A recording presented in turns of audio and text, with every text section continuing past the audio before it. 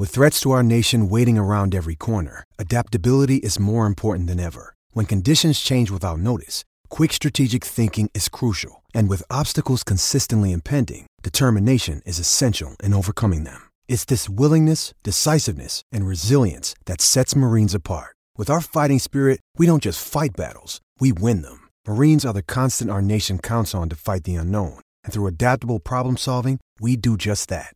Learn more at marines.com.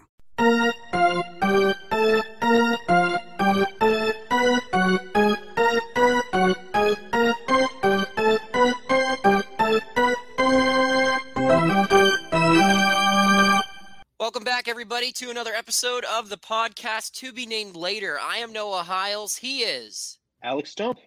And Alex, we are joined on the show for with a guest. I think this is the first time we've done a three-person show. We've had guests on before. We've done interviews, but on this show, it's always been on days where one of us was out or something along those lines. So, welcome on the show. Here is Max Hers. Is that it? Or Hers? Yes, sir. All right. Just wanted to make sure I get that. I always butcher last names. It's a horrible flaw to have in our field, but it is what it is. So Max joins the show, and Max, going through your bio here. First things first, you look at his Twitter account. Last thing that he has on there, it's the most important. He's a Pittsburgh guy from Squirrel Hill, but he has approximately been in Vanderbilt in Tennessee for the last 80 years, it seems, just covering everything and anything, mainly Vanderbilt baseball. And if you can't gather what we're getting at, this is going to be a very heavy first overall pick themed show. And Max, a guy who calls the non-section games, does some sideline reporting and everything else, knows this team very well. And he's going to give us some information on Kumar Rocker and maybe a couple other guys as well. Max, how's it going? It's great to see you guys. I thought we were going to talk about Carson Fulmer's waiver wire and offseason program, but that's okay too. Yeah, that was we'll get something to that. that was on the list. Yeah, that's another episode, maybe even a whole week of content. But again, I think Kumar probably the top priority right now. Fulmer on Reynolds on anybody. So yeah, all right, awesome. So first things first, give us a little background info on you. How'd you get involved with Vanderbilt? What made you want to go there and everything, and what's it like covering the team? So Vanderbilt, pretty much plain and simple, was by far the best school I could get into. I was probably one of the less intelligent and definitely one of the less academically motivated people here for a lot of my time as a student. But it was a school that met all my criteria, which was I wanted to be in a big city. I wanted a place with D1 sports. I applied early decision, which triples your chances of getting in. That's the only reason I got in. And I got in. My second choice was Pitt. I would have been at Pitt if I was not at Vandy. And I got into sports media pretty quickly here. If I'd known I was going to want to get into broadcasting, I probably would have chosen to go somewhere else. There's no journalism program here. There's no broadcast program here. But there is the SEC Network, which came into existence at the start of my sophomore year in the summer and fall of 2014. So I got involved in a lot of different areas with that, within the athletic department, with student radio.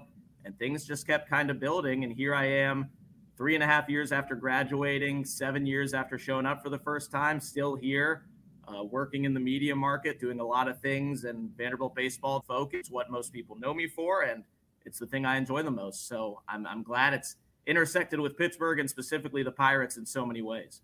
Yeah, I mean, the Pirates currently have one of their better players is Brian Reynolds, a Vanderbilt grad, former Pirates like Pedro Alvarez, obviously a Vanderbilt guy, and some future Pirates as well. And it's not a bad program to build a pipeline through.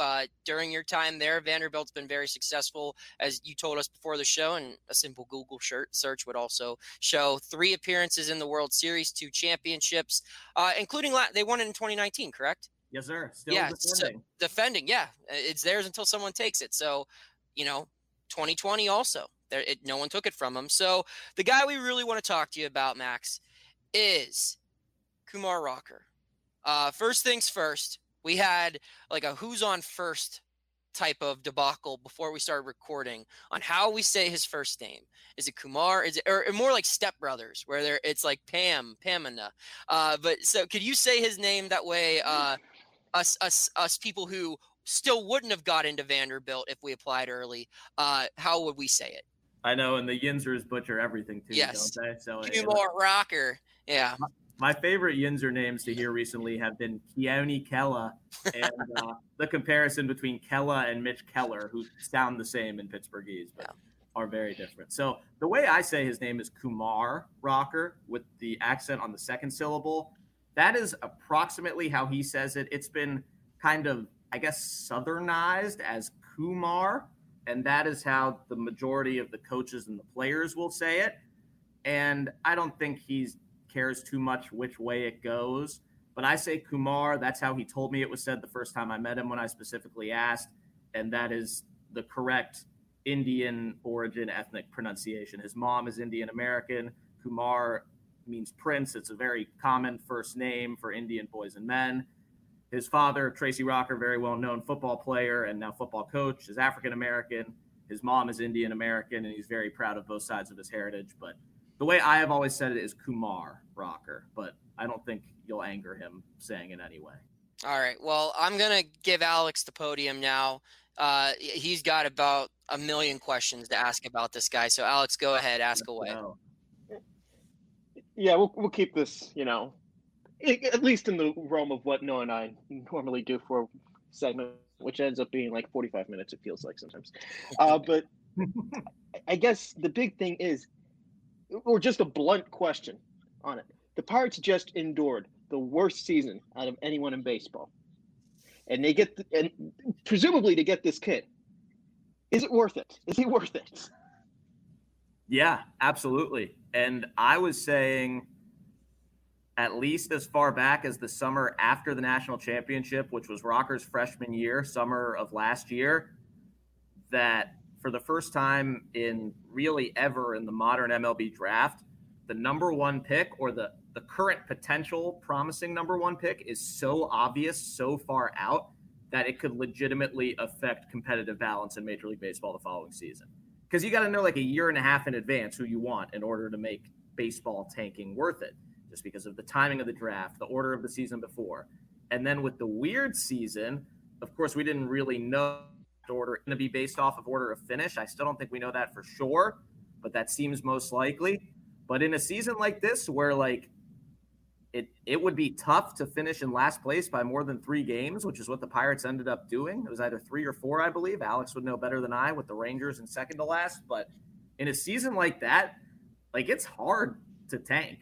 It's hard to purposefully finish last, and it worked. But I would imagine they had better information about whether the draft order would stay true, because if there were a lottery or if there was a combination of records from 19 and 20 and they end up somewhere between 5th and 8th, I don't think that's worth it, because depending on what the strategy of the team looks like, they could have been the 8th seed in the NL. I mean, anyone could have been.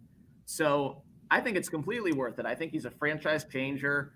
I think in some ways he's similar to Garrett Cole in terms of the promise he has. Cole was probably a little bit less obvious of a number one overall. That's how good Rocker is. But Cole also had a teammate who was pushing him for 1-1, who Rocker does too, and Jack Leiter. So I think it's kind of the same scenario. But yeah, I think it was totally worth it with where the Pirates are right now. I think they made the correct change in bringing in new on-field and front office coaching staff. I think one of those changes was way overdue, and that was the manager, in my opinion. You guys are there more than I am, but as someone who follows the team closely, I was glad for both of those changes, especially the Derek Shelton hire. And I mean, what else are you supposed to do with the team that those guys, especially Cherington, inherited? But I think they did the right thing. There's a lot of talk that his stuff is close to what it's going to be whenever he reaches the majors. There's not a whole lot of development for him to still have, particularly with the fastball and the slider. How much, I know you only saw him for, a blip on the radar in 2020 before everything got shut down. But compared to where he was last year versus where he started his freshman year versus, let's just say, the no-hitter game versus where he was in 2020, have you seen the stuff really improve? I think the no-hitter is a good place to start, but I also want to qualify that the no-hitter is very different from where he was at the beginning of his freshman year. So he got a weekend start, and the best 3 pitchers in the college format pitch on the weekends every week. he got a weekend start for his college debut, which doesn't really happen much for Vandy. It's happened a little bit in the last 5 years, but in the almost 2 decades that Tim Corbin has been the coach of the team, I think there have been 4 now, and they've all been in the last 8 years.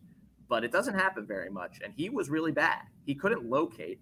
And then in his first conference start, he wasn't missing bats.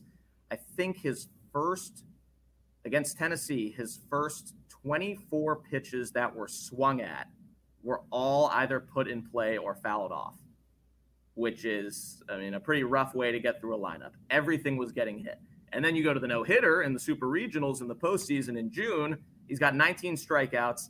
All 19 of them are swings and misses over sliders. So that, to me, shows the difference of how far he came within that season. And the big change was it was really only fastball and breaking ball the whole way for him. But he was tunneling the breaking ball much better off the fastball, to steal the pitching ninja lingo. And the Duke hitters couldn't pick it up. And after the Super Regional, which the no-hitter was in, I talked to Phil Clark, who was his catcher, just about catching that game. And he said he couldn't believe that they were still biting on it. Everybody got to see it 3 times, and 2/3 of the outs were still strikeouts.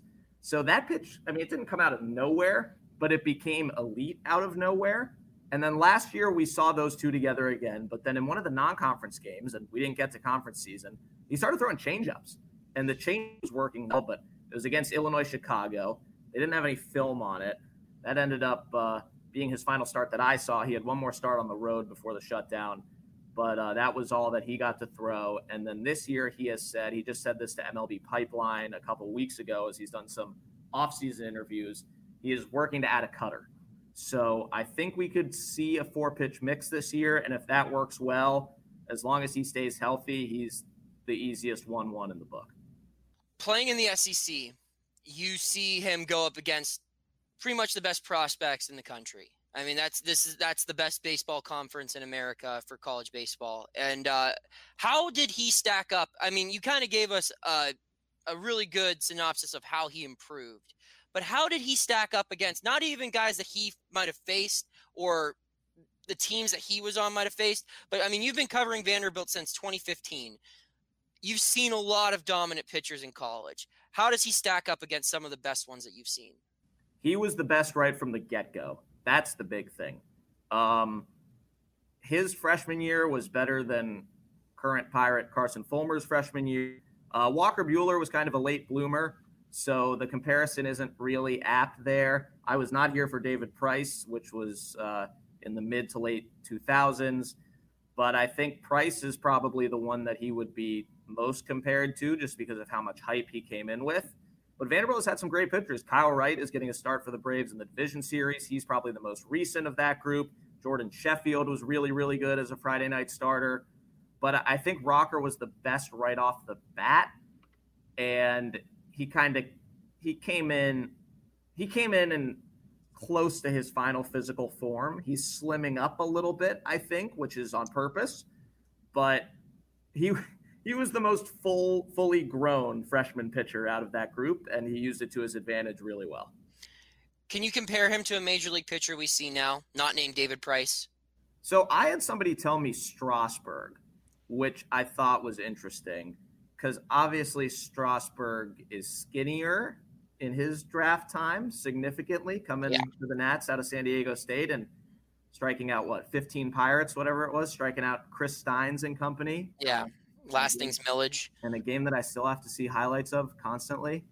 I think I could have struck out 10 of those guys, honestly. Yeah. But somebody told me Strasburg, and I buy it. I think just in terms of command and confidence and whiff rate, that makes sense. I don't know. I'm not a good comp guy, but somebody told me Strasburg. I like that one. It's just tough because I try to think of physical build, and that doesn't lead me to anybody. Like, physical build makes me think Kenley Jansen, but I don't think he's that similar to Jansen. I also don't think he profiles as a reliever in any way, shape, or form. So, I don't know. I'm not a comp guy, unfortunately. I hate to let you down. Well, you're going to let us down one more time here before we go to the break, because there's 2 pitchers in Vanderbilt who are considered to be top 3. And the Pirates, there's some people who argue that maybe they should take, Leiter instead. Just real fast, skinny on that guy and compare the 2. So the biggest difference, well, there are a lot of differences, but Jack Leiter is Al Leiter's son. He will be known for much more than that very soon. But the big difference in terms of like just when it comes to the draft, Leiter is a year younger than Rocker in school. So he will be eligible as a sophomore because he turns 21 years old before the draft, which Leiter did.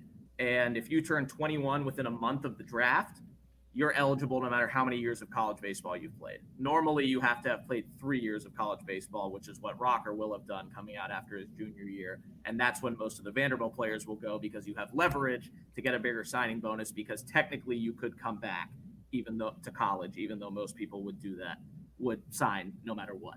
So Leiter is a year younger. That means that we have not seen a full season of college baseball from him. He pitched in 4 games in 2020, and he was absolutely unbelievable. He pitched the home opener as his college debut. Pretty good. You've got a top 15 draft prospect playing left field. His name's Ethan Wilson. Really good hitter who Leiter faced 3 times through. Leiter faced 16 batters. This is his college debut. 16 batters, 12 strikeouts, 1 walk, no hits. First college start. So he was ready from the get-go. He's smaller than both Rocker and his father, Al, who people think of. Al was a lefty pitcher. Jack's a righty pitcher. So he's not really like his dad that much, but he is very much the son of a major league player in terms of his maturity, how finely tuned he is, and his mechanics are great. His legs are like tree trunks, especially for not being a super tall dude. I think they list him at 6'1", 6'2". He's not imposing. And he doesn't make me look small on camera, which most of the Vandy pitchers over time have. He's got 5 pitches. He's got 2 fastballs, 2 breaking balls, and a changeup. He came into college with all of those. They weren't all game ready, but I think he's going to have them all ready this year. I think by the end of the year, the story will be Jack Leiter higher than Rocker, Rocker lower floor, much higher ceiling. So I think Leiter is the guaranteed long-term successful big leaguer. And I think Rocker is the potential best player in the majors, if that makes sense. So if you had the first overall pick, who would you take? Today, I would take Rocker. Okay. That could be different in June. All right, fair enough. We're going to take a quick break. When we get back, we are going to wrap things up with our pal Max here. We're going to ask him some other Vanderbilt-related questions. We're going to learn more about one of the best college baseball programs in the country. Stay tuned. Welcome back to the show. We are still joined by Max Herz of Vanderbilt. I don't even know. I mean, SEC Network, Vanderbilt baseball, basketball, women's basketball. He probably covers, water polo, field hockey, chess, checkers, whatever you want to call it. He covers Vanderbilt sports. We just got done having a great conversation, not only about Kumar Rocker, but Jack Leiter as well, two great options for the Pirates to use that first overall pick on. Now we're going to talk about just Vanderbilt baseball in general as we wrap up the show. Max, you were around your early days, your freshman year. You went into school with Brian Reynolds. You Yep. were both freshmen, and different career paths afterward, both successful in your own right. But take us through what it was like watching Brian Reynolds play at the collegiate level. So Brian was not a big name coming into college, and this has also been well covered in Pittsburgh, and even covered better in Pittsburgh than it was at Vanderbilt a lot of times, just because there's so much more media, and a lot of the things I've seen written have done a great job of just covering Brian Reynolds' original story. But he's from really close to here. He's from like the Nashville equivalent of Mount Lebanon, basically, from Brentwood High School. Really great sports school that's 15 minutes south of here. And he grew up as a Tennessee Vols fan, which Vandy fans don't really like, which is funny, but he ends up with a Vanderbilt baseball offer. He didn't have a ton of other high-level offers, and he comes. He impresses throughout the fall, throughout the early portions of the spring, which is really January before the season starts in February. And a true freshman starts the first game in left field, and it's not him. And he pinch hits and comes into that game, and then he starts every game the rest of the season and the rest of his college career that he's healthy for. So he just became an absolute force. I mean, he was all line drive contact from the beginning. His freshman year was the last year of the old baseballs, which were they were anti-offense. They were anti-fly baseballs with really high seams that they had put in to counteract the change in the metal bats, which was just a mistake offsetting a mistake. So his power went up a little bit after that. He was an unbelievable defender as the starting left fielder for the title team his freshman year in 2014. Made a crazy catch in the College World Series with like his feet sliding. Just quiet, went about his work. Very similar to J.J. Bleday, who came a few years later and went top 5 overall in the draft. He was great. Switch hitter, always hit well from both sides. Power ended up going up. He played center field his sophomore and junior years, and I think he should play center field for the Pirates too. I think he's their best option there. But he was fun to watch and cover. Extremely like Southern, slow talker. I mean, you guys have heard him speak. The fans have heard him speak. Cole Tucker's impression of him is hilarious to me. The Vanderbilt social media staff, when he was a sophomore, had him host a like fake late night talk show on YouTube called The Reynolds Rap Show. And he just hosts it in his dry drawl humor. And they have other athletes on, and it's the funniest thing I've ever seen. There's one episode with Dansby Swanson, Walker Buehler, and Carson Fulmer that's really funny. There's an episode with 2 basketball players, both now in the NBA, Damian Jones and Luke Cornett, who are 2 of my really good friends, which is hilarious because all 3 of those guys are hilarious. Then there's one, maybe the best one. That year, there were 2 freshmen on the Vandy women's basketball team who were identical twins from Quebec. And they both ended up leaving Vandy after 1 year, not because of the interview, I don't think. But their names were Audrey-Anne and Callie-Anne Caron-Goudreau, and obviously English is not their native language. They had thick French accents, and it was unbelievable. It's so funny. He goes, "So where are your parents from? East Tennessee, West Tennessee, McMinnville area?" And they did not know what to do. It was so funny. Really funny dude. Was not always crazy about being interviewed, so I tried to help him with that as best I could. I did get to see him play for the Pirates in a couple of home games last year, which was so awesome. And, of course, with the extra netting that's gone up by the dugout and just the natural kids who should be down there getting autographs, I wasn't going to try and talk to him at a home game. But I actually was out west when the Pirates were in Anaheim last year, and our seats were by the warm-up spot, and I was down there, and he saw me before I tried to get his attention while they were playing catch because I didn't want to pull him out. Came over, said hi.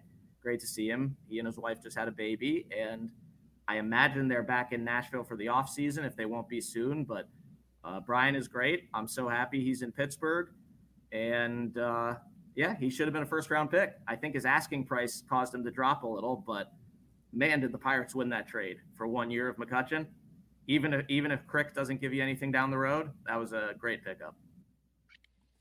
I'm going to also give a strong recommendation to the Reynolds Rap. You can find it on YouTube. How am I not just now hearing about this? I posted this I discovered it whenever Carson Fulmer was claimed because they showed that clip. It is very much the Brian Reynolds take on like Eric Andre. And it's wonderful. Yeah. It's like Comedy Central late nighty, and it's just there's a lot of silence, but it's really funny silence. Yes. And his catchphrase, like anytime someone gives an answer, whether it's a good or a bad answer, he looks at them and goes, "Interesting," and then just dead. It's unbelievable. Wow. I would love for it to come back. The Pirates did something on social media called like Ask Brian back in like March and April. It was only like 2 episodes long. And it was one of the funniest things any team has ever produced. Because maybe I have a little more appreciation for it. Maybe I have a little more appreciation for, trying to interview Brian.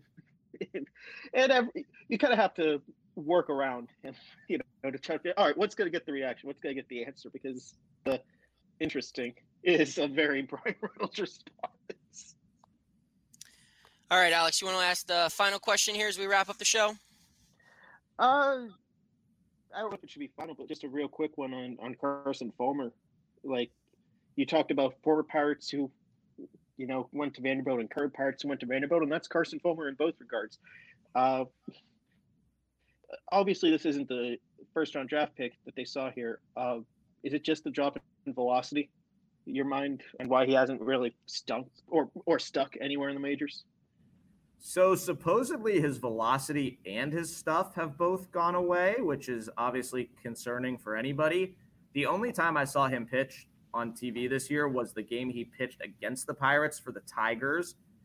and that game was like 18-10 when he came in. I think it was the 9th inning. It was some ridiculous game that I was watching at 11 o'clock at night on MLB TV. But yeah, I think the goal all along is he got passed around between these waiver claim teams, and every time he went on waivers, a team early in the waiver order claimed him. So that's the promising part. To me, the not promising part is the Pirates. The first time they claimed him, seemingly had no designs to use him in a game at all, and he didn't pitch in a game.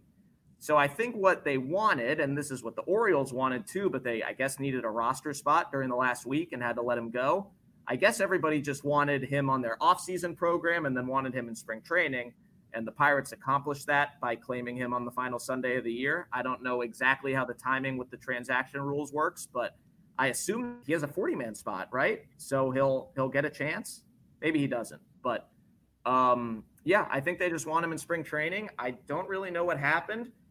He, coming out of college, he was a reliever. He was the ace for Vanderbilt his last year and a half, but he was a major league reliever. The White Sox tried to make him a starter, which is ridiculous with all the young starters they had coming up at the same time. I don't think that was a good decision. I think he's a potential great reliever, but I also think it's the same type of situation as Chad Kuhl if he's healthy, which is this guy would be a great 8th, 9th inning guy, but the Pirates probably need him to start, and he's probably one of their 3 best starters. So we'll see what happens. I hope he'll be given every chance possible to make the team, but he's great. I mean, Vanderbilt doesn't name captains per se, but he was a captain of the 2015 team for sure. Him and Dansby Swanson were best friends then, and it's him or Price right now for best pitcher in Vanderbilt history. They've only retired 3 numbers, or 3 numbers aren't in circulation. It's Swanson, Price, and Fulmer. So interesting. That's really interesting. Yeah. Oh, that's pun intended. Wow, that's actually very ironic. I said that unironically. Calm down, Alex. Calm down. It wasn't that funny. Jeez, It was funny. You're done. You're muted. All right. Mute Mike. Alex can't talk anymore. I'm gonna wrap up the show. Max, tell us where you can find, or tell everyone where they can find you on social media, real quick. My Twitter is @MaxHersTalks. Hopefully you can hear me soon, either broadcasting some Vandy baseball fall exhibitions, which are supposedly coming in the next couple weeks. And hopefully there will be a college baseball season. I imagine it will be shortened. I hope it will be pushed back, and I hope that's a permanent change. But I think it will look pretty similar to football right now, where it's going to be mostly or all conference games, just to be safe. But the season right now starts on Valentine's Day that weekend, which is ridiculously early. I think they should start mid-March and play the College World Series the last week of July instead of the last week of June. But, yeah, hopefully I'll be doing that. And hopefully I will be at a game at PNC Park soon. This was the first year ever I did not go to a game at PNC Park. I moved to Pittsburgh when I was 5 years old in the summer of 2000. So it's the first year I haven't been to a Pirates game since 1999, and that was before I'd ever been in the city of Pittsburgh. So I miss it. You guys do a great job. Pittsburgh remains the best city on the planet, and I hope to be back soon. Awesome, man. Thank you for coming on. All of our listeners, go give him a follow. Be sure to follow our company social media as well. If you haven't, hit that subscribe all button to our podcast content. We work hard to give it to you. Another week in the books. Alex, I still have you muted, so you get no final thoughts. I'm just kidding. It's unmuted. If you want to say anything, just go ahead and do it real quick. I'm still upset with you, though. Interesting. All right, cool. Good job. And leave a comment on the website or on our podcast platforms on what you thought of this episode or just in general. We'll see you next week here on the podcast to be named later. Everybody take care.